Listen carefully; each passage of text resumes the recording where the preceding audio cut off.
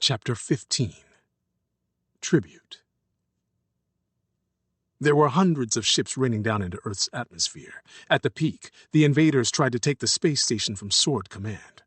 The invaders spent all of 10 minutes in control of the station before Sword agents took it back.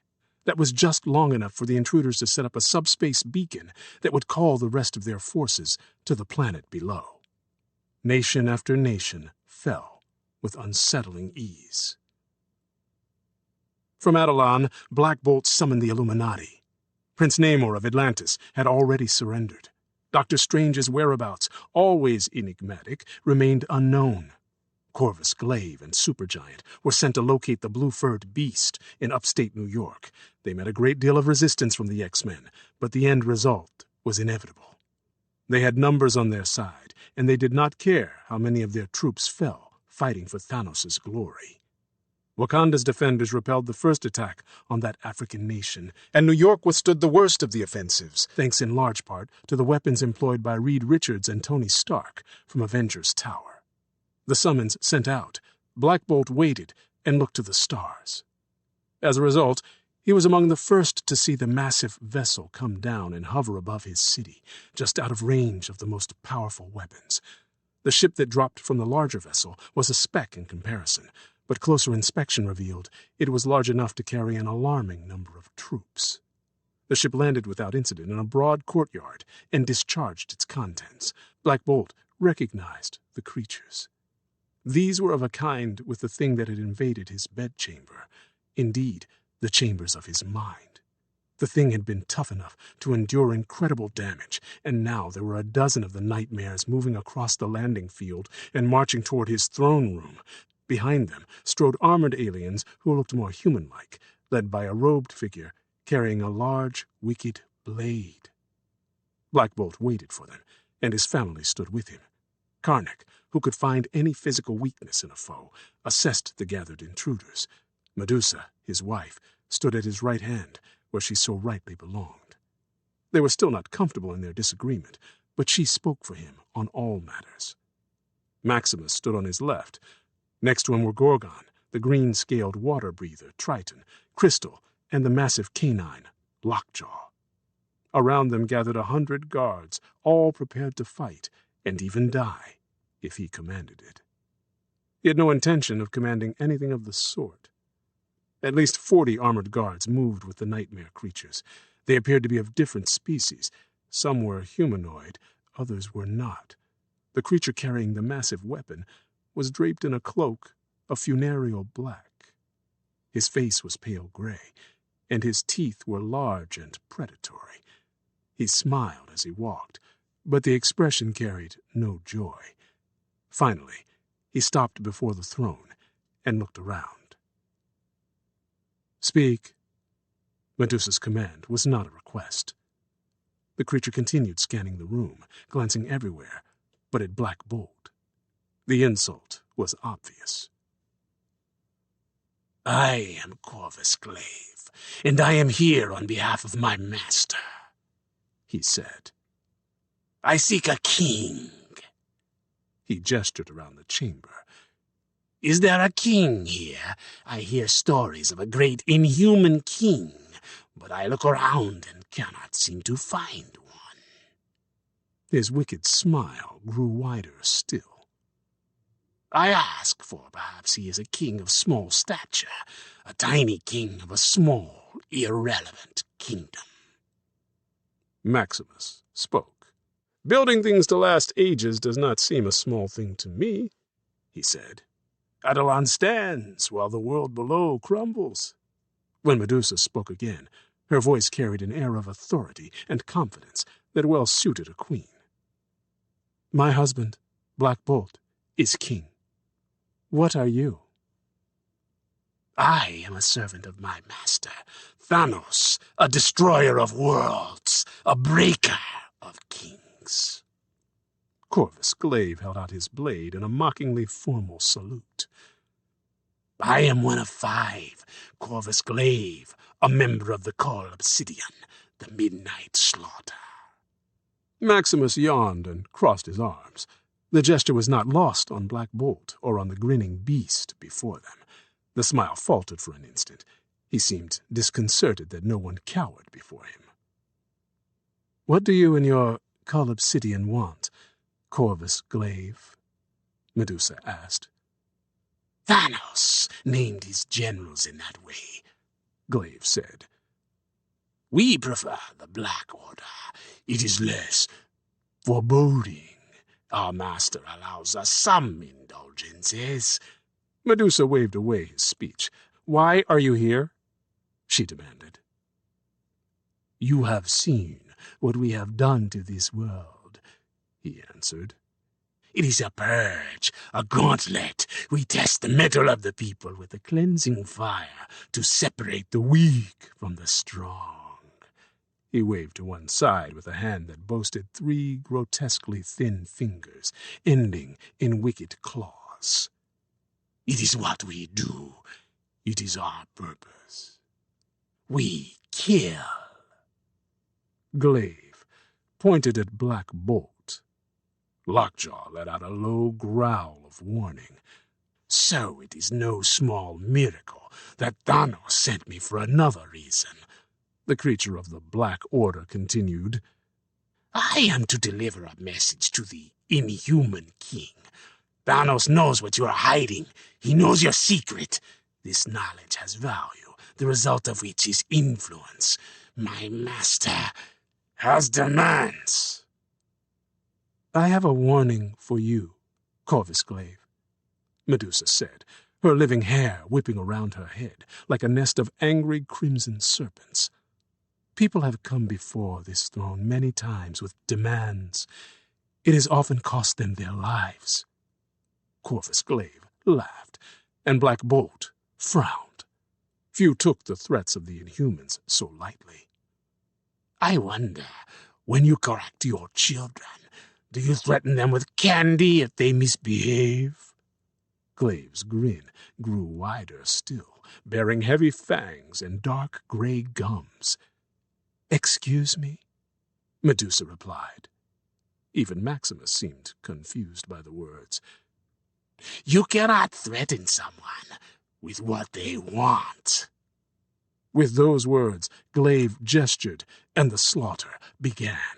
As one, his own soldiers, the 40 men in armor, lifted their swords and drove the blades through their own throats.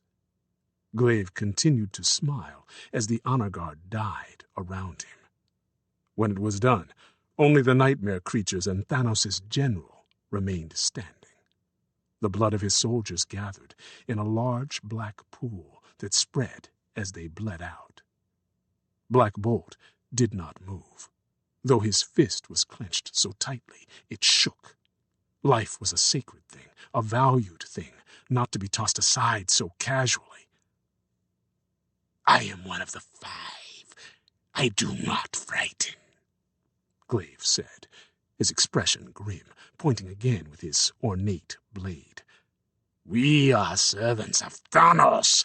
We embrace death. Yes, you could attempt to kill me.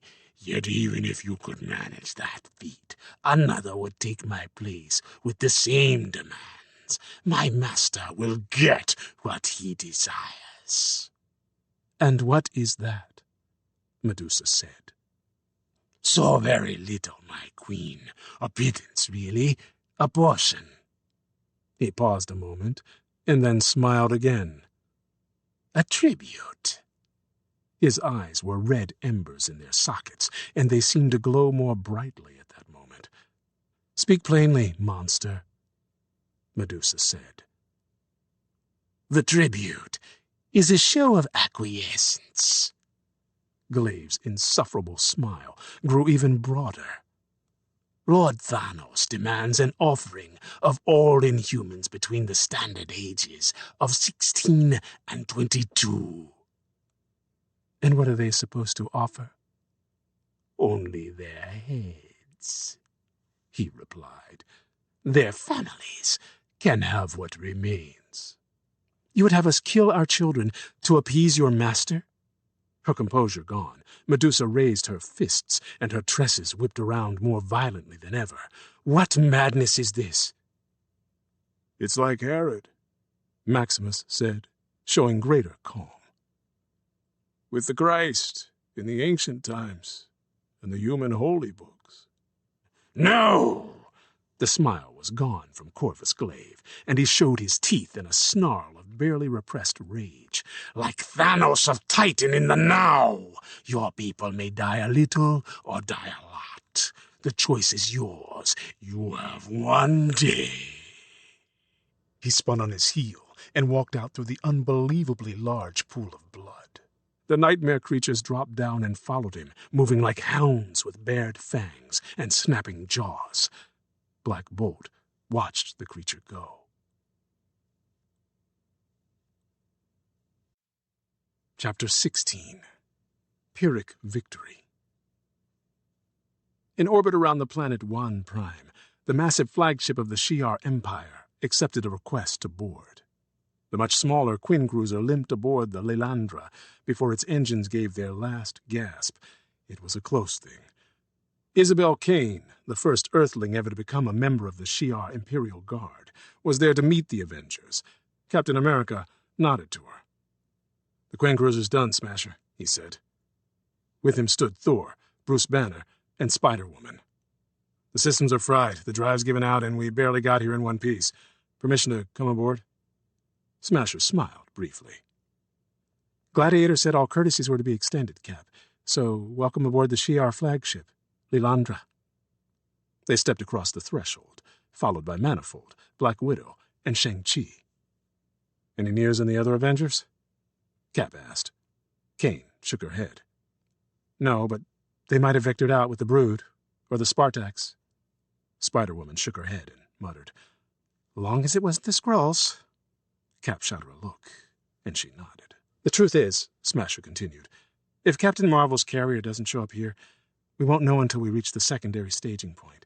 Right after the fleet retreated, the Shi'ar network, the Kree Omnicast, and every other wideband communication system went dark. We don't want to advertise anything to the builders, and we don't know enough about their abilities." "So we're blind and deaf," Cap said. "You got any good news, Izzy?"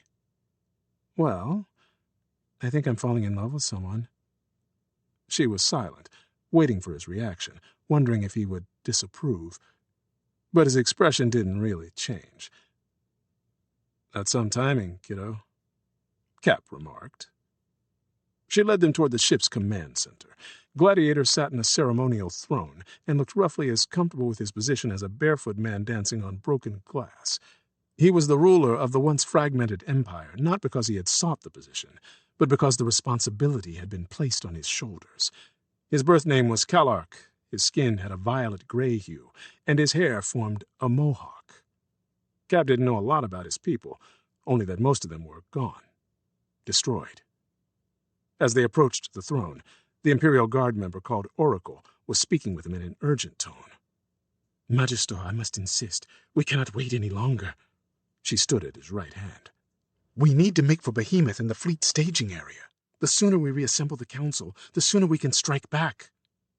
Gladiator turned to the man at his left hand, the leader of the Imperial Guard since Kalark had been appointed Magister.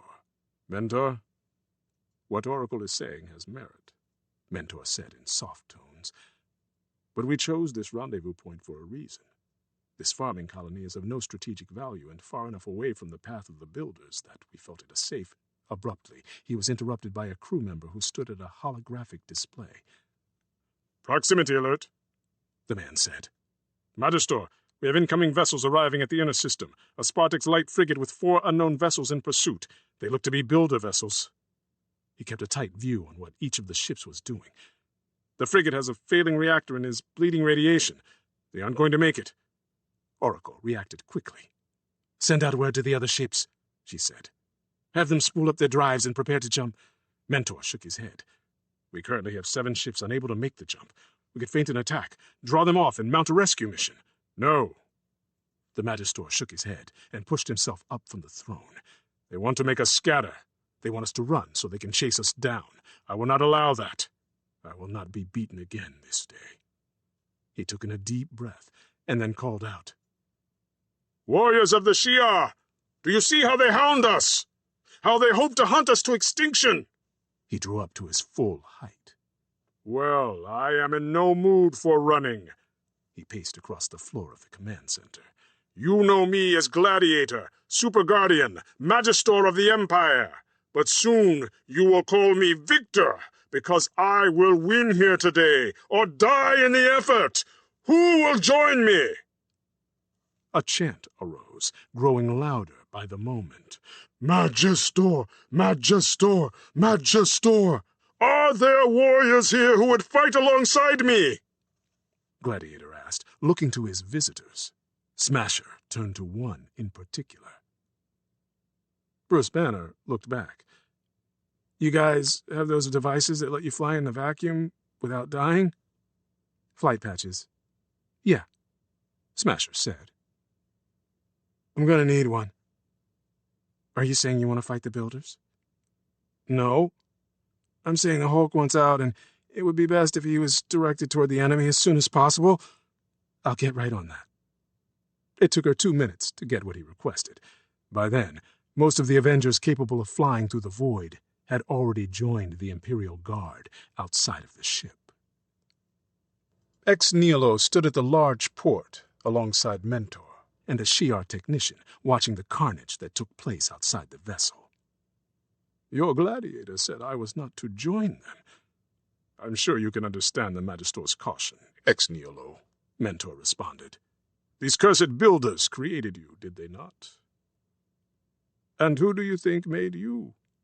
Ex Nihilo replied. Those are gods you battle out there. We've all heard your stories, Ex Nihilo, Mentor said.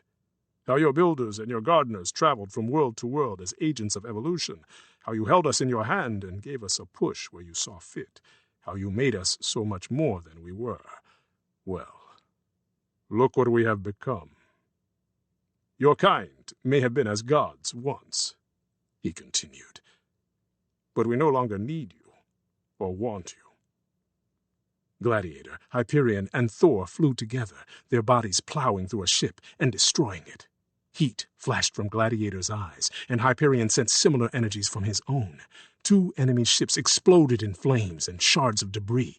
Closer in, the Falcon and Captain America took on the Alephs in hand-to-hand combat. We have new gods now, Mentor said. The Hulk came into view and leapt toward the battle. The patch worked as it was meant to, and he hurtled toward his target. Once he reached the vessel, his massive hands tore into the hull and easily ripped it open. Smasher followed after him and used his breach as her doorway into the enemy's craft. The Hulk continued to his next target, barreling through a vessel that exploded into utter ruin. One by one, the enemy ships were destroyed. Shara and Kaithri be praised, the Shi'ar technician said. We have won. Perhaps, Ex Nihilo pointed. Look there, breaking the shadow of the planet. It's not just Alephs you face today, but my kind as well. Ex Nihili. Life itself. As the war raged above, an Aleph and Geron Ko, the gardener to which it had given birth, landed on the planet. Wan Prime was already fertile. In all of their time traveling together, the golden-skinned Geron Ko had never seen a planet as lush and green. Look at this, a planet of sustenance, he said. A garden. Do you believe in an afterlife, Aleph? Declarative. My shared code continues on in the other Alephs. The code is eternal.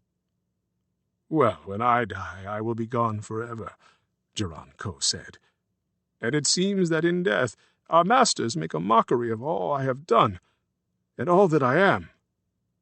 The robot looked to him. Declarative. Triumph before all, Geron Ko. Complete your Maker's commands. In death, we wound our enemies. The gardener sighed. There was a time when the symbol on my chest meant life. He plucked some stalks of the golden grain among which he stood. Record those words for your code, Aleph. Tell everyone that Geron Ko said those were better days. It is a pity that they are now long gone.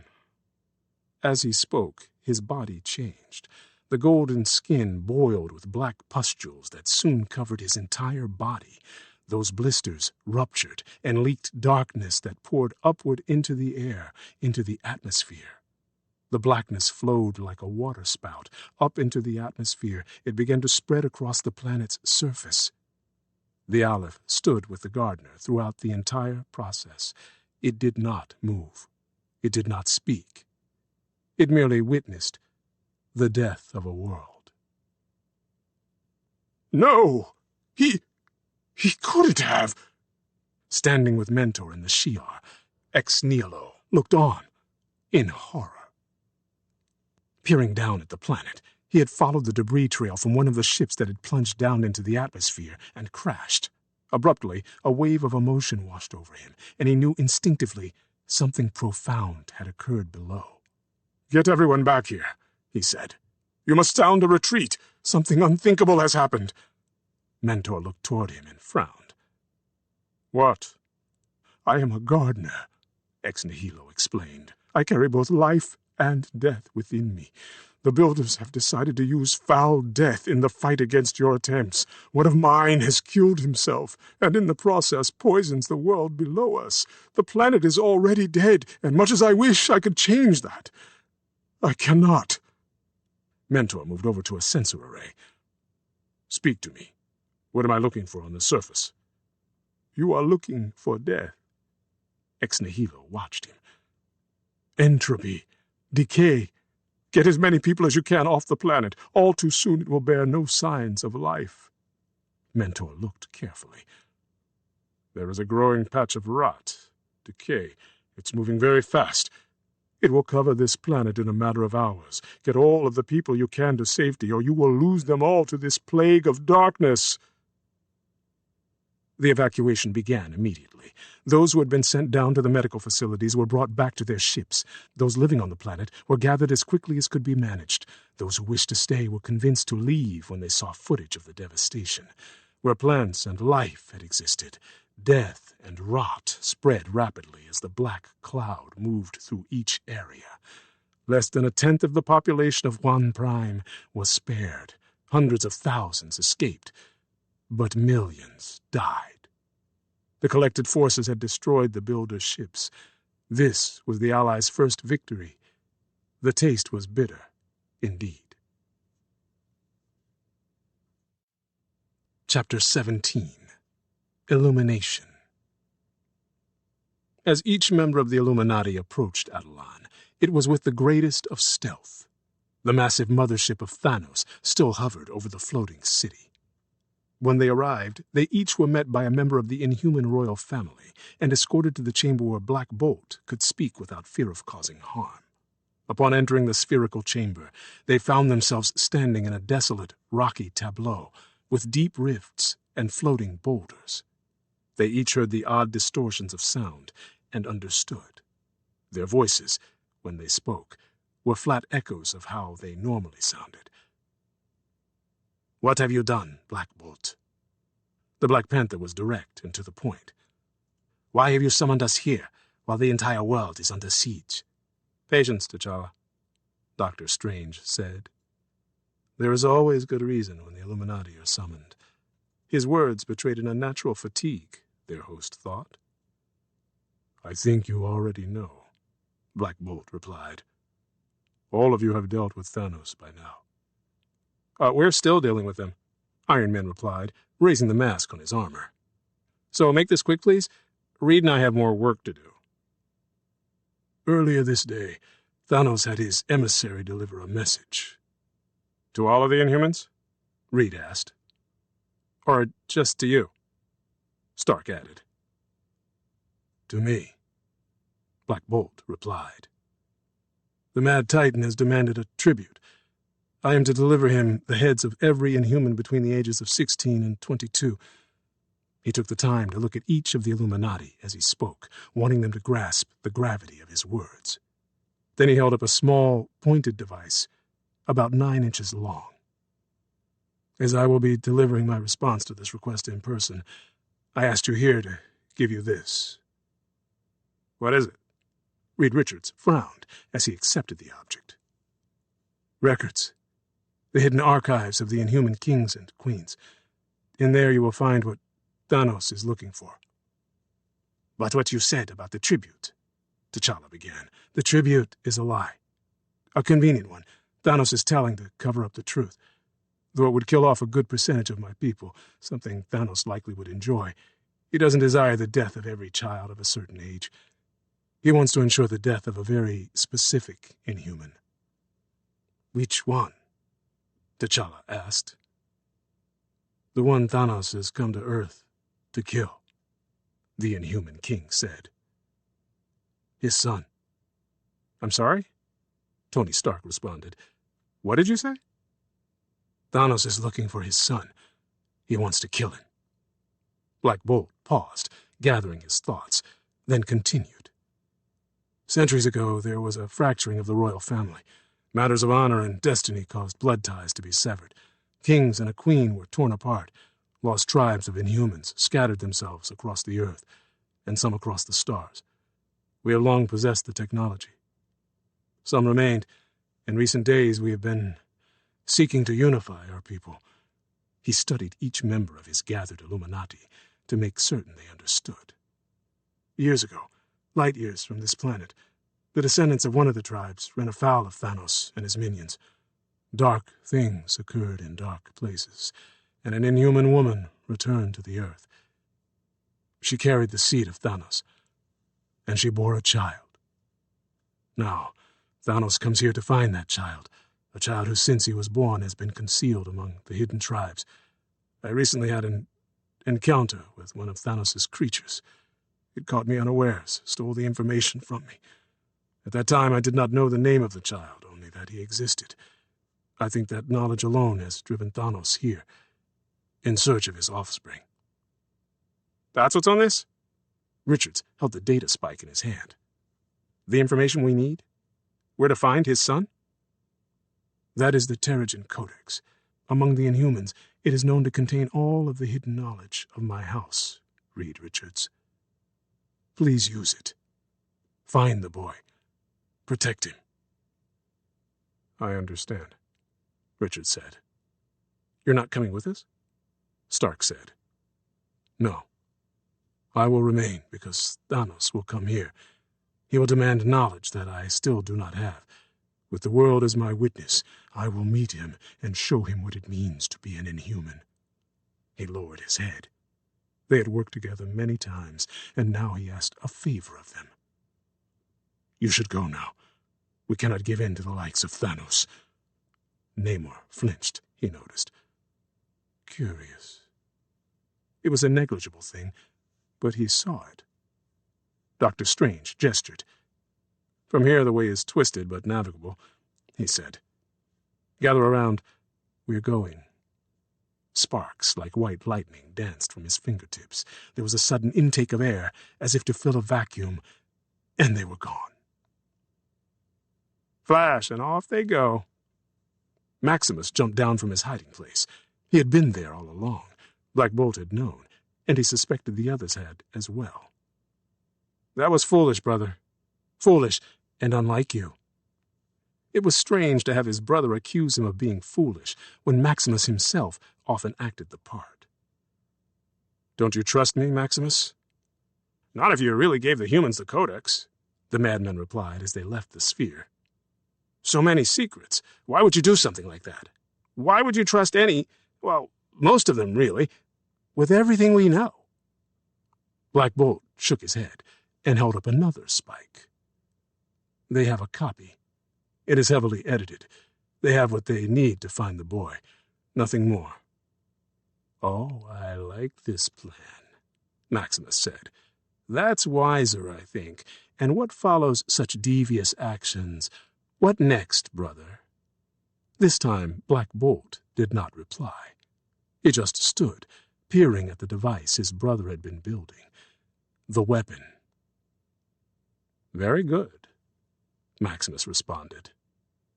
I'll make ready the machine. Thanos looked down upon Attilan and considered the fate of the city's people. Corvus Glaive attended him. This is pageant, Corvus, Thanos said. This is a grand play, and the Black King tests me. Has he yielded his tribute to me? No, Thanos. Only silence comes from the Inhuman City. I think they cower in their holes and wait for us to change our minds. Then they must not know how we treat the meek. He turned away from the viewport. Prepare my shuttle. Any further delays will be pointless. He moved toward the doors. It's time I took what is mine. It will be done, Glaive said, bowing low. Also, the others have returned. And how do they fare? Thanos asked. More failure? In fact, Proxima Midnight brings good news. However, the Black Dwarf did not fail. He was beaten by a human. Thanos let that sink in. Proxima Midnight approached, followed by Supergiant and Black Dwarf. The latter wore an expression of barely contained fear. We are missing one of the Order, Thanos said. Where is the Ebony Maw? No one has seen or heard from him since you sent us to find the gem, Supergiant answered. I have tried calling out to him. He does not answer, not with his comm and not with his mind. We know where he went, Master, Corvus said. I could... No, let him be. He is unorthodox, but always effective.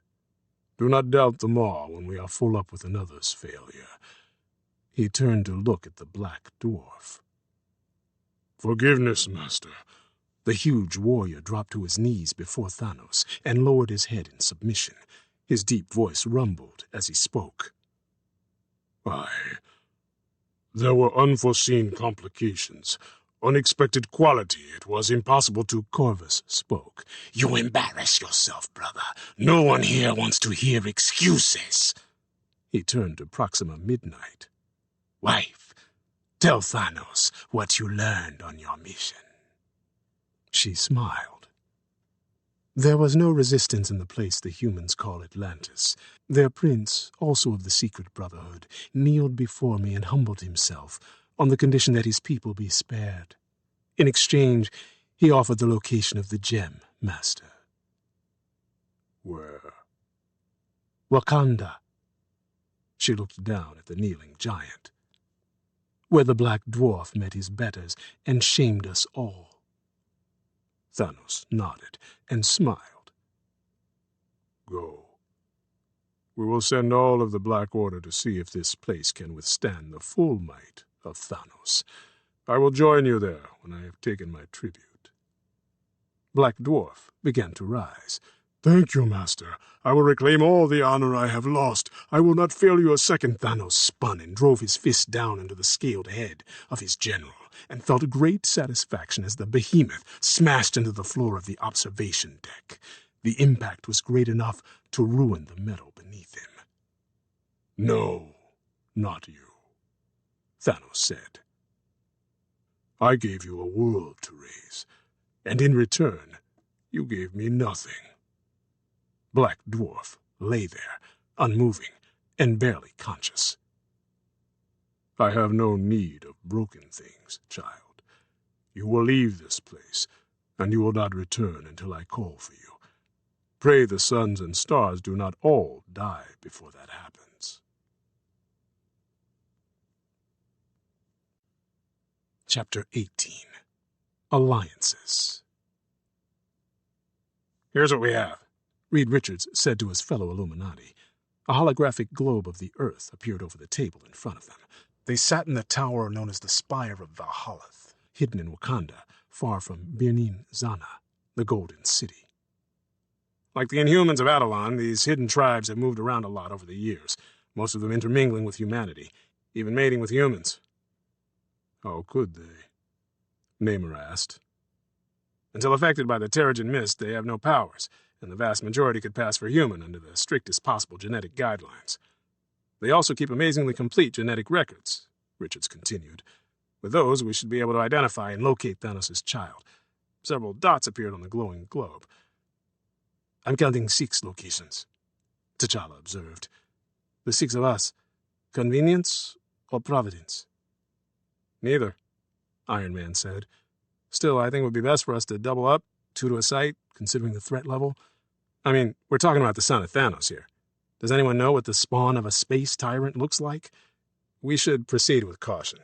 Proceed with caution, Namor snorted. Given the nature of this alliance, caution would dictate that we work apart from each other for the foreseeable future.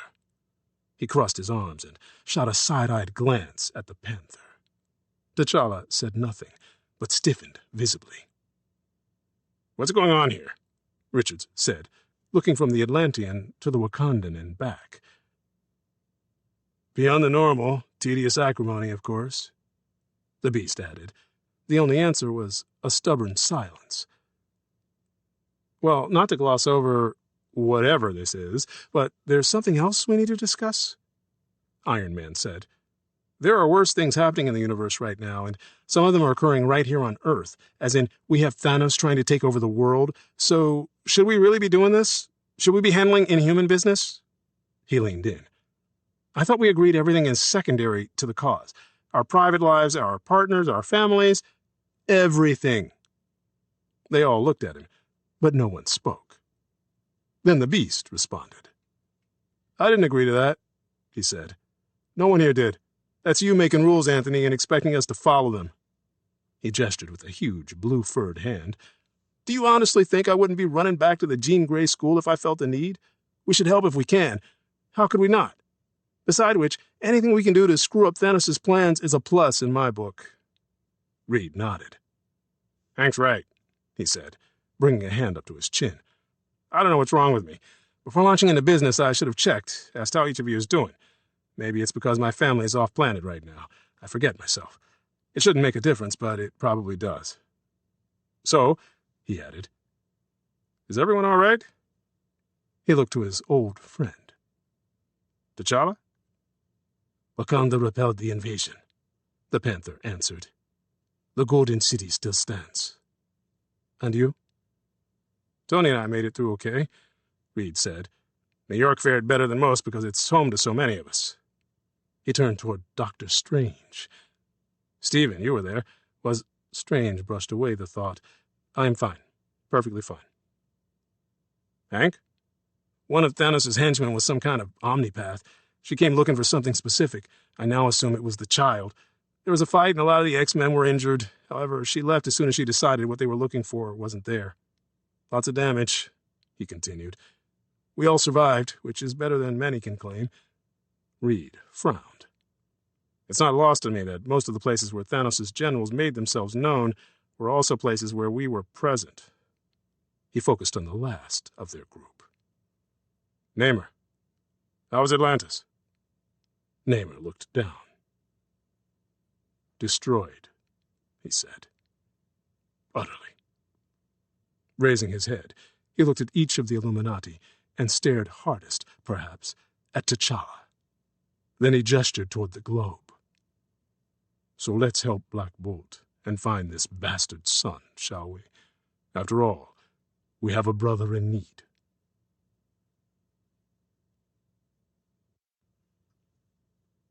Carol, wake up.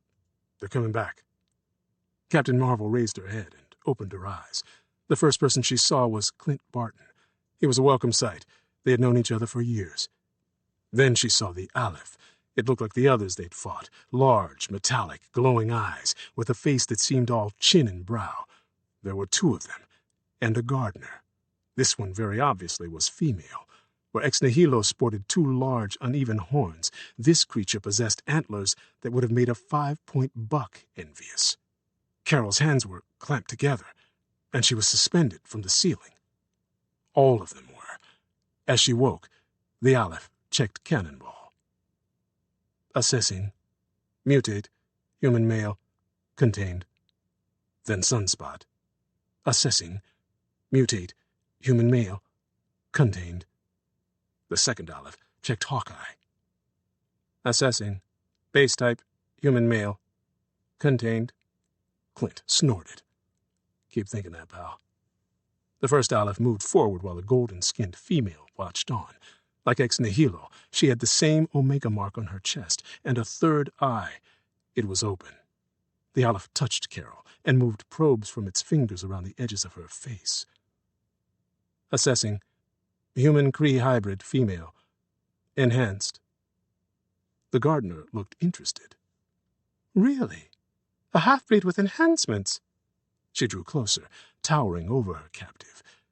The universe is such a chaotic and wonderful place. Tell me, child, what brought you to this? Her voice carried an edge of arrogance that was very likely unconscious. It was no less annoying for that fact. Carol chose not to answer the question, but she remembered well enough. The ship got caught in an explosion, and the lights went out. There was a fight. She thought the others were surely dead because the ship cracked like an egg. She came out of the Quinn cruiser like a rocket and took on 5 of the Alephs. She lost. The next thing she knew, she and the others were all here, wherever here was, and all of them were restrained. The cuffs didn't look like much, but she hadn't been able to break them, no matter how hard she tried. The gardener looked down at her and smiled. It ran its hands over her, touched her as if to make certain she was real. The touch was intimate enough to make it creepy. With one hand, the creature grabbed her chin and forced her to look up into its green eyes. What brings you to this? The same annoying question again. Well, in the beginning there was nothing. Then there was everything. Carol smiled. The good Lord saw fit to bring me into this world to kick the asses of those who need it most. So I'd get ready if I were you. 'Cause this day or the next, it's coming. The gardener looked pleased. She'll do. Bring her. One of the Alephs removed the cuffs from the strange line that connected them to the ceiling. Before Carol could get her balance, it began to drag her across the floor. This really sucks, she thought irritably. Clint started struggling. God love him. Hey, no, stop. Leave her alone. You can take me instead.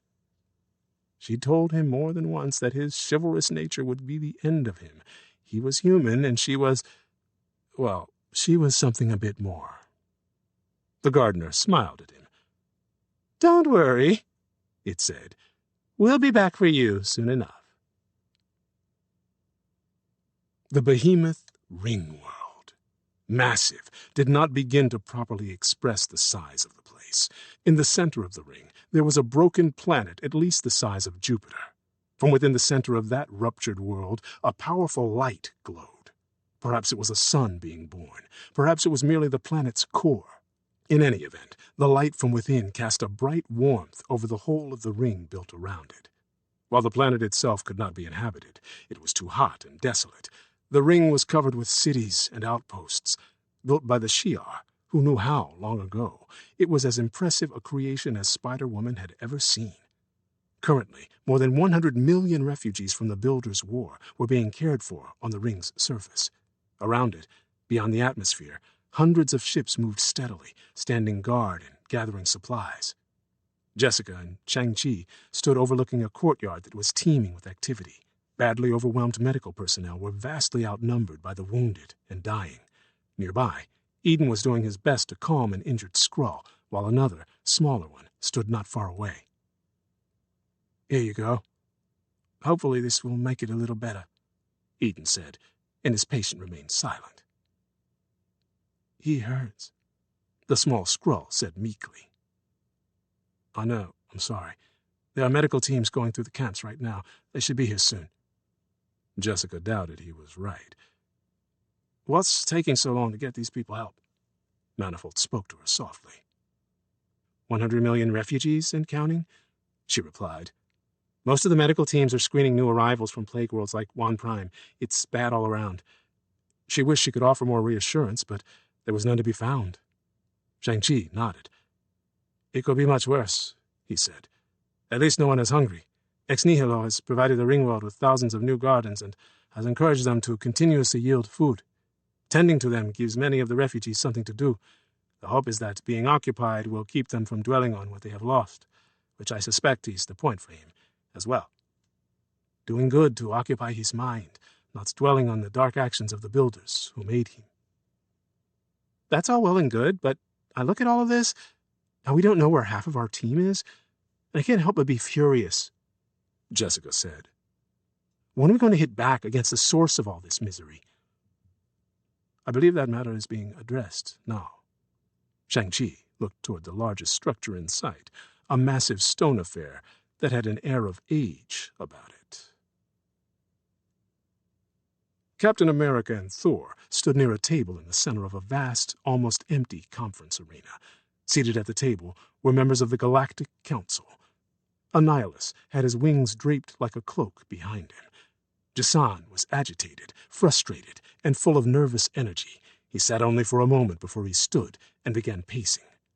An emissary of the Brood crouched in its seat, as if poised to leap at the next bared throat. Kl'rt of the Skrulls sat as far from the Kree as possible, but he attended and listened to all who spoke. The reptilian Badoon had sent a representative, though he seemed uncomfortable with the idea of sitting. Ronan the Accuser sat near Annihilus and held out his hand, above which a projection of the Kree Supreme Intelligence appeared holographically. Finally, there was Gladiator. "How were we so wrong?" he said, his voice filled with regret. The Brood emissary responded, "Is it wrong to hunt a Hulu only to find it bound with a Gurdak? The beast had a second mouth that it did not show until we made it scream. Now we really know what we are facing." "Yes, we do." Jason spoke up, his face set in a scowl. "And it's even worse than you think. My war masters have analyzed the readings we took of the Builder fleet as we left the corridor. Have any of you?"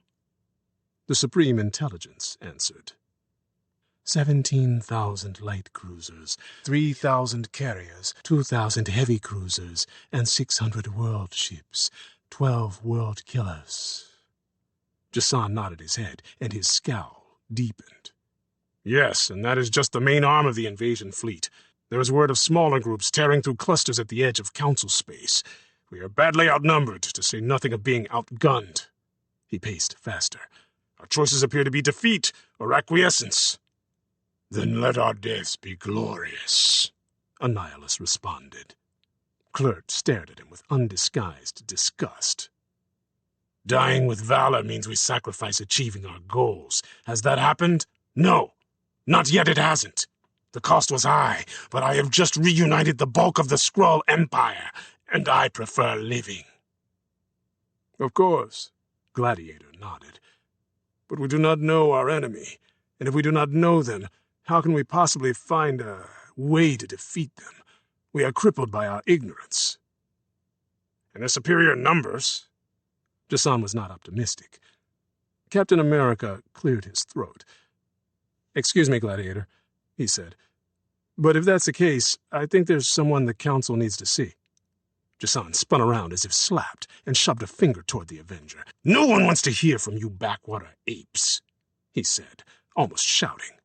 "When we need bodies to throw at the enemy or laborers to dig graves, then we will have a use for human help." Thor took half a step forward and placed his hand on Mjolnir's haft. He calmed himself, but Jason was reminded that one of the humans he spoke of was, in fact, an Asgardian, and capable of pulping his entire body with a small gesture. The Spartax king did his best to look as if he were unfazed. The small smile on Thor's face said he failed. The Supreme Intelligence spoke. "In encounters with the Kree, the Spartax have historically achieved victory in 34% of military engagements," he said. "That is a percentage substantially lower than the humans have achieved.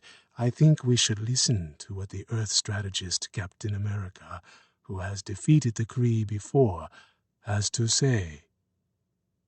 Gladiator looked toward Jason only for a moment, and then turned to Captain America. "Will you bring your witness before the Council, please?" Jason fumed. Thor smiled. Captain America nodded and left the chambers. He returned 10 minutes later. Chapter 19. Judas. Captain Marvel walked under her own power, but her arms were still cuffed behind her back. The chamber she entered was filled with several differently shaped, gold-skinned creatures, the things she thought of as gardeners. Some were male, others female, With some she had no idea whether gender even existed. One looked twice the size of the Hulk, and another had 4 arms. With them were a few of the Alephs, and there was another creature no larger than an average human, but with an insectoid face and what looked like bio-armor encasing its form. There was a moment when she wondered whether it might be one of Annihilus's creatures, but no, they had little in common. Ex nihilo. The bug-faced thing looked at the gardener that accompanied Carol. This is the one you chose? You believe she has the information we need? These questions must be answered. I want the knowledge just as you do, Engineer. She was clearly the leader of the captured human types. If any of them know, she will. Very well. The thing turned to face her at last. Its multifaceted eyes were a deep red. Look here, human. We are not by nature the destroyers of things. In fact, we cultivated all that is worth considering in this universal sphere. If not directly by our hands, then by the systems we created to do this good work. All that there is flowing from our hands. Do you understand? She did not reply, and scanned the room. Against one wall, encased in some sort of vertical suspended animation tubes, she could see Abyss, Nightmask, and Starbrand. These were their heavy hitters, and yet they'd been taken out of the game. The thing pointed to the captured beings and moved closer to yet another tube. This one lay across the deck. She couldn't see who was in it, but if the others were any indication, she was pretty sure she knew. How do you come to have these entities with you? The engineer demanded. She smiled. I don't know. Just my good looks and charm, I guess. There was whispering among the gardeners. They looked at Abyss again and again. It has been so long. Are we sure? Yes, she is real. How is it possible? I don't know, but it is wonderful, isn't it? An abyssal, alive. The bug-faced creep leaned in closer to Carol, scrutinizing her face. She fought to maintain her composure. The sentient systems are one thing, it said. One of the ancient abyssi, all of which were thought lost. A Nightmask, arbiter of the change, even a planetary defense system like the Starbrand. But this... It pointed to the case that lay on the deck in front of her, and the opaque glass cleared up as light washed from the interior. She was right. Captain Universe rested inside, her eyes closed, apparently still in a comatose state. This is heretical, the engineer hissed. You have the Great Mother, who made us all, and whom we long ago rejected. So we ask you again, how do you come to have all of these things? What sets you apart? What makes you so special? One of the Alephs chose that moment to speak up. Declarative. A ship approaches us. It has one occupant. It is an enemy vessel. The bug thing turned toward the Aleph. Its mandibles clicked and moved as it considered. Is the vessel a threat? Declarative. There are no active weapon systems. It appears to have taken its core offline once it entered our local space. All efforts seem to suggest it wishes to appear harmless. Another of the bug-faced things moved into Carol's view. She had been unaware it was there. The second one spoke up, looking at the prone Captain Universe, even as it talked. We should destroy it. No, Bug-faced one said. We will wait here and see if the occupant has anything worthwhile to say or offer. We might even gain an advantage from this encounter. It turned back to Carol and spoke again. You have not yet answered my queries. Carol shrugged and felt the manacles pull at her wrists. Maybe they came to help us stop invaders from killing off our planet for no good reason. The thing reared back. For a long moment, it did not speak. She hoped the damn thing choked on its fears. Ex Nihilo avoided making eye contact with any of the council members. I do not know why they are attacking, he said. Much of what I have seen confuses me. I have never met my makers, these builders. All I know of my kind are the things my father, Aleph, taught me. The first lesson I learned was that I am a life bringer, This death that follows the builders wherever they go, it was not what I was trained for. Something has gone very wrong, and I do not know why." The gardener turned to face them. "Watching another me kill himself to poison a world. Something has gone very wrong, and it must be stopped." He was repeating himself, and Cap could see how distressed he was. "It must be stopped. Whatever you might need from me, you will have it." "Why?" Kl'rt, the Super Skrull, asked. "Why?" Ex Nihilo echoed. "What do you mean?" "I mean, why?" The Skrull's face wrinkled into a mask of frustration. "I mean, why are they doing this? What do they want? What is the damned point of these attacks?" "I do not know," Ex Nihilo said again. "But their behavior has been predictable, hasn't it? The builders are efficient, direct, linear, so perhaps—" "Wait," the Supreme Intelligence said abruptly from its hologram. "Plotting path, extending projection, factoring in orbital variations and calculating. The line extends directly through Kree space, through our capital world, Hala." Ronan frowned. "Supremor, are you saying that we—" "Calculating, extending, through the Cygnus arm, and then—" He paused for a moment, as if double-checking his figures. "Earth." "So this is why you are here?" Jassan glared at Captain America, nearly spitting the words. "Yes." Cap looked directly back at him, and nodded. "Of course it is. But it's why we're all here, isn't it? These builders appear to be like gods who, for reasons beyond my understanding, are hell-bent on destroying everything that lies in front of them, which includes all of you." He turned away from the fuming Jassan and gestured toward the others gathered around him. Kl'rt, the Brood leader, Gladiator. "So far, all evidence points to us being unable to stop them, but maybe that's the key to beating them." "Are you suggesting some sort of deception?" Gladiator wasn't getting what he was saying, at least not completely. 3 Spartax soldiers approached their king, and Jassan nodded his head, moving away. Without letting it distract him, Cap continued, but he logged the event for later. "I think they'd see right through any attempts at subterfuge. There's plenty of evidence to suggest the builders are tactically superior to us in every way." The Brood emissary moved closer, and Cap resisted the urge to shiver. "After all," he continued, "they've proven that, haven't they? No, I'm thinking more along the lines of an egg." The Brood emissary bobbed its head.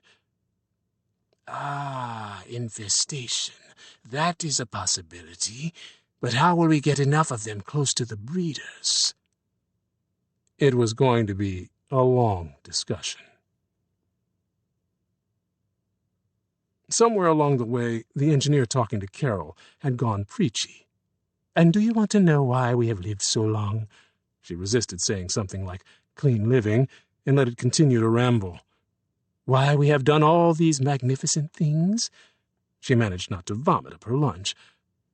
"I'm dying to know," she said, assuming the alien wouldn't grasp something as subtle as sarcasm. "Because we are the only ones capable," it continued, proving her right. "Who else would do these things? You?" It gestured over its shoulder. "Them?" As if on cue, one of the Alephs brought over a figure in what looked like Spartax armor with a helmet obscuring its head. It wasn't a standard helmet. There were projection screens covering most of it.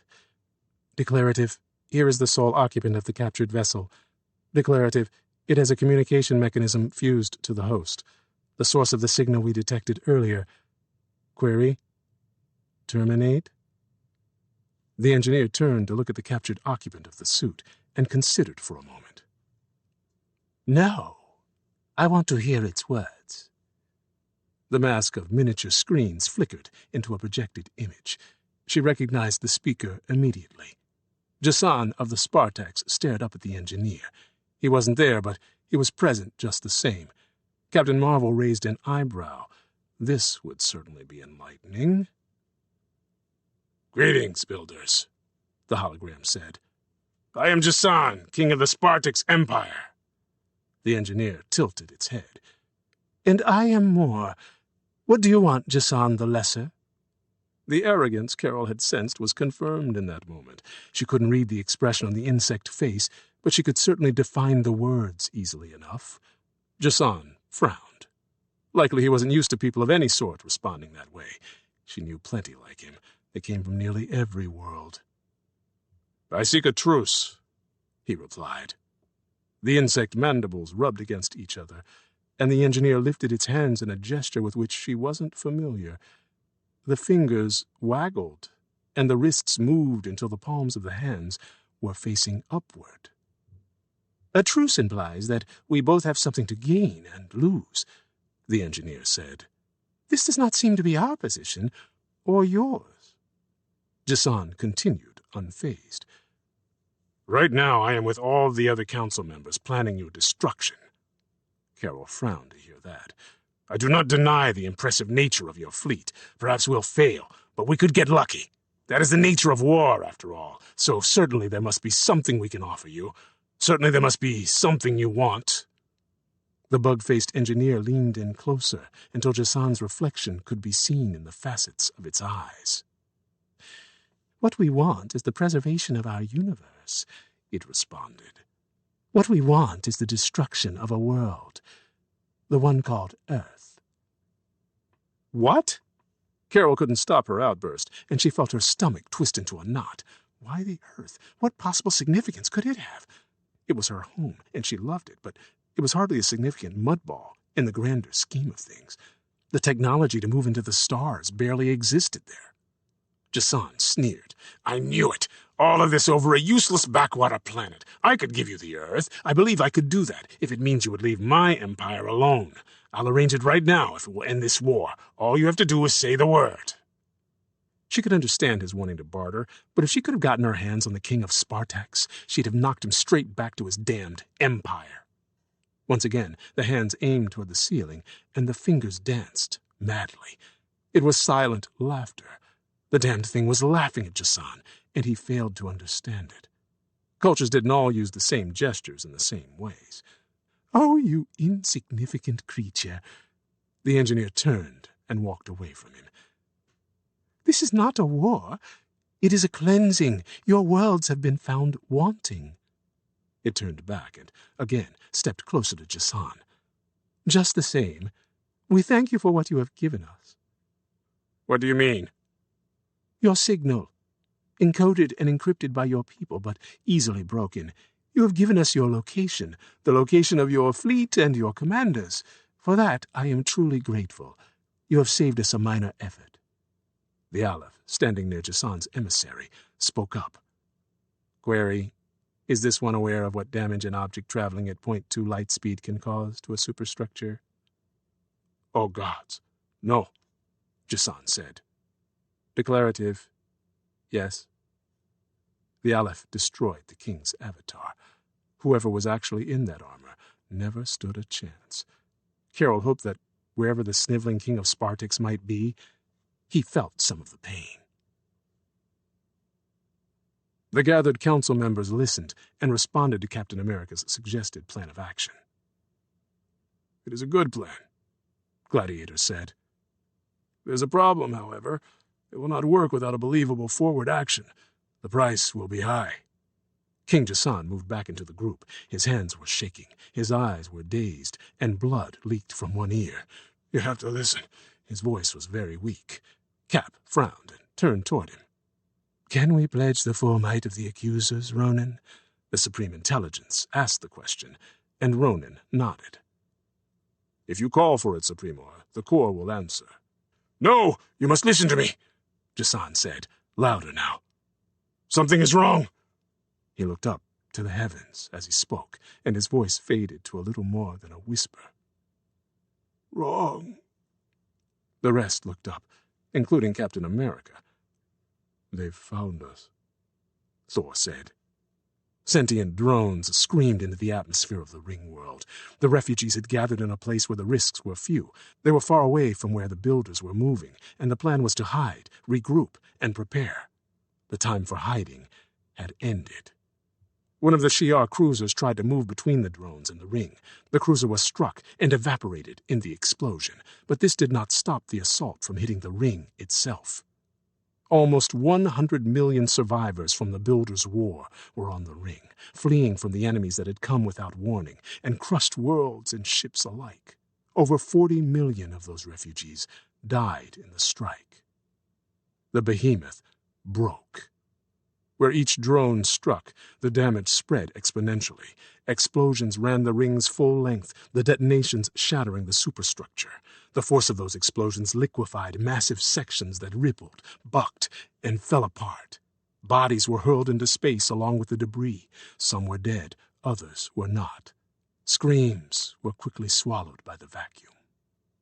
Captain America was one of those bodies. He would surely have died right then and there, but the Super-Skrull reached out and caught him with an arm that stretched far beyond the possibilities of even the shapeshifters. Cap felt the barrier the Skrull put around him that sealed in an atmosphere. Even as he was saved, he saw Ex Nihilo generating bubbles of breathable gases around several different groups. Jason stared at the ruination and wept openly. His face said what he did not. This was his fault.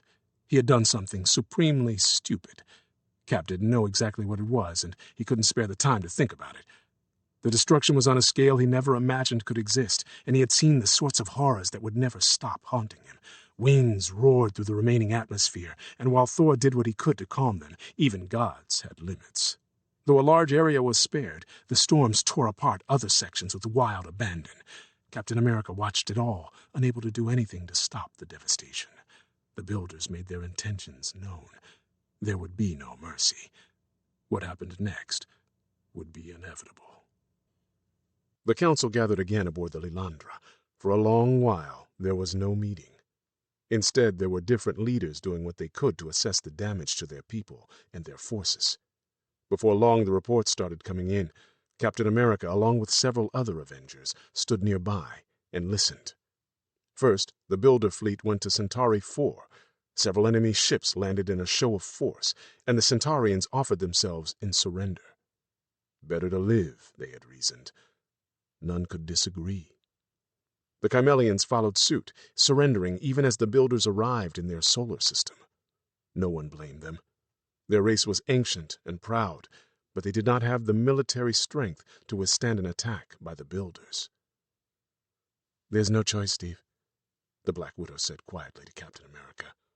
With a long history dealing with foreign governments, she was trained to know how people would respond to certain types of force and what governments would do in times of stress.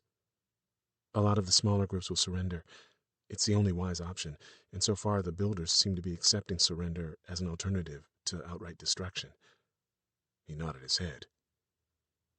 "It's the only move that makes sense," he agreed, but he was not happy about it. He'd fought against the Nazis and Hitler, but he still understood the differences. The Nazis had never possessed a weapon capable of obliterating an entire civilization with the push of a button. If they had, World War II likely would have ended very differently. Ronan the Accuser stood in the center of the chamber and gestured to get the attention of those around him. His face was grim when he spoke. "Word has come to me," he said. "The Supreme Intelligence has considered the possibilities as the Builder fleet moves closer to Hala. It has consulted with the thousands of intellects that exist within its vast memory, and decreed that we cannot win." Ronan lowered his head. "The Kree Empire has surrendered." There was chatter, but no one spoke above a murmur. "I requested permission to stay here and fight alongside your forces," he continued, "along with my accusers. However, it seems the victors are refusing to accept anything short of total and complete submission." It seemed as if every word he spoke was ripped from him. Ronan was a warrior first, and a proud man. "I have been ordered to return home with what remains of our fleet." He turned and paced, a predator forced to hide its teeth. "Surrender is a shameful thing for a warrior. Better to die here, fighting alongside you, but I do not answer only to my conscience." He kept his calm, but it wasn't an easy thing. Captain America understood only too well. Duty, it seems, is all I have left. Today I see little honor in it. He stopped pacing and faced them. Die well, heroes. You will be remembered. Well, then it's over, Jason said. We are crippled, and what seemed impossible now seems critical. The Kree represented 1/4 of our remaining fleet. This war has become pointless. We cannot win. We're going to lose. The only sane course is to withdraw from the battle as well. The Spartans will return home, fortify our worlds, and prepare for the worst. Survival is now all that matters. Captain America peered at Thor, trying to read the expression on his teammate's face. All he found was contempt for the king. Live is something we are not. Gladiator shook his head. No. The Shi'ar will stay and fight. Kl'rt nodded his agreement. We will fight as well. You cannot domesticate an Har. We have seen what the Builders are capable of doing. They are predators posing as something merciful, even if I am wrong. He looked at Jason as he spoke. What better way to die than on your feet with blood on your hands and the bodies of your enemies underfoot? Jason spoke, and once again his contempt for the Earthlings was made clear. Well, if you fools insist on throwing your lives away, you should know that the Builders have prisoners. Humans. I would assume the ones from the defeat at the corridor. He looked at Captain America with unbridled hostility, as if, somehow, the Avengers were responsible for everything that had gone wrong. How do you know that? Cap demanded. We are not backwater savages, Captain. Do not question how, when you are incapable of comprehending all the things your betters can do. The defeated king straightened his spine and squared his shoulders. My ways are beyond you. The glow of energies surrounded Jason and his retinue. It lasted only for a moment, and then they were gone. Thor's sneer grew profound. He betrays us. Annihilus said what they were likely all feeling. Gladiator crossed his arms. Possibly. If so, that is a situation we will deal with another time. For now, our problems remain the same. We do not know how to defeat these Builders, and we cannot survive another tactical error. We are both blind and lost. Cap disagreed. The problem is, you're not used to anything but strategizing from a position of strength, Gladiator. You're looking at the chessboard the wrong way. Thor looked toward him. The Aeneid? Captain America nodded his head. So you have a plan, then? Gladiator towered over him and gave his full attention. I do, Cap replied. But there's one thing I'm going to need to make it work. And what might that be? Thor smiled. The good captain will require the right bait.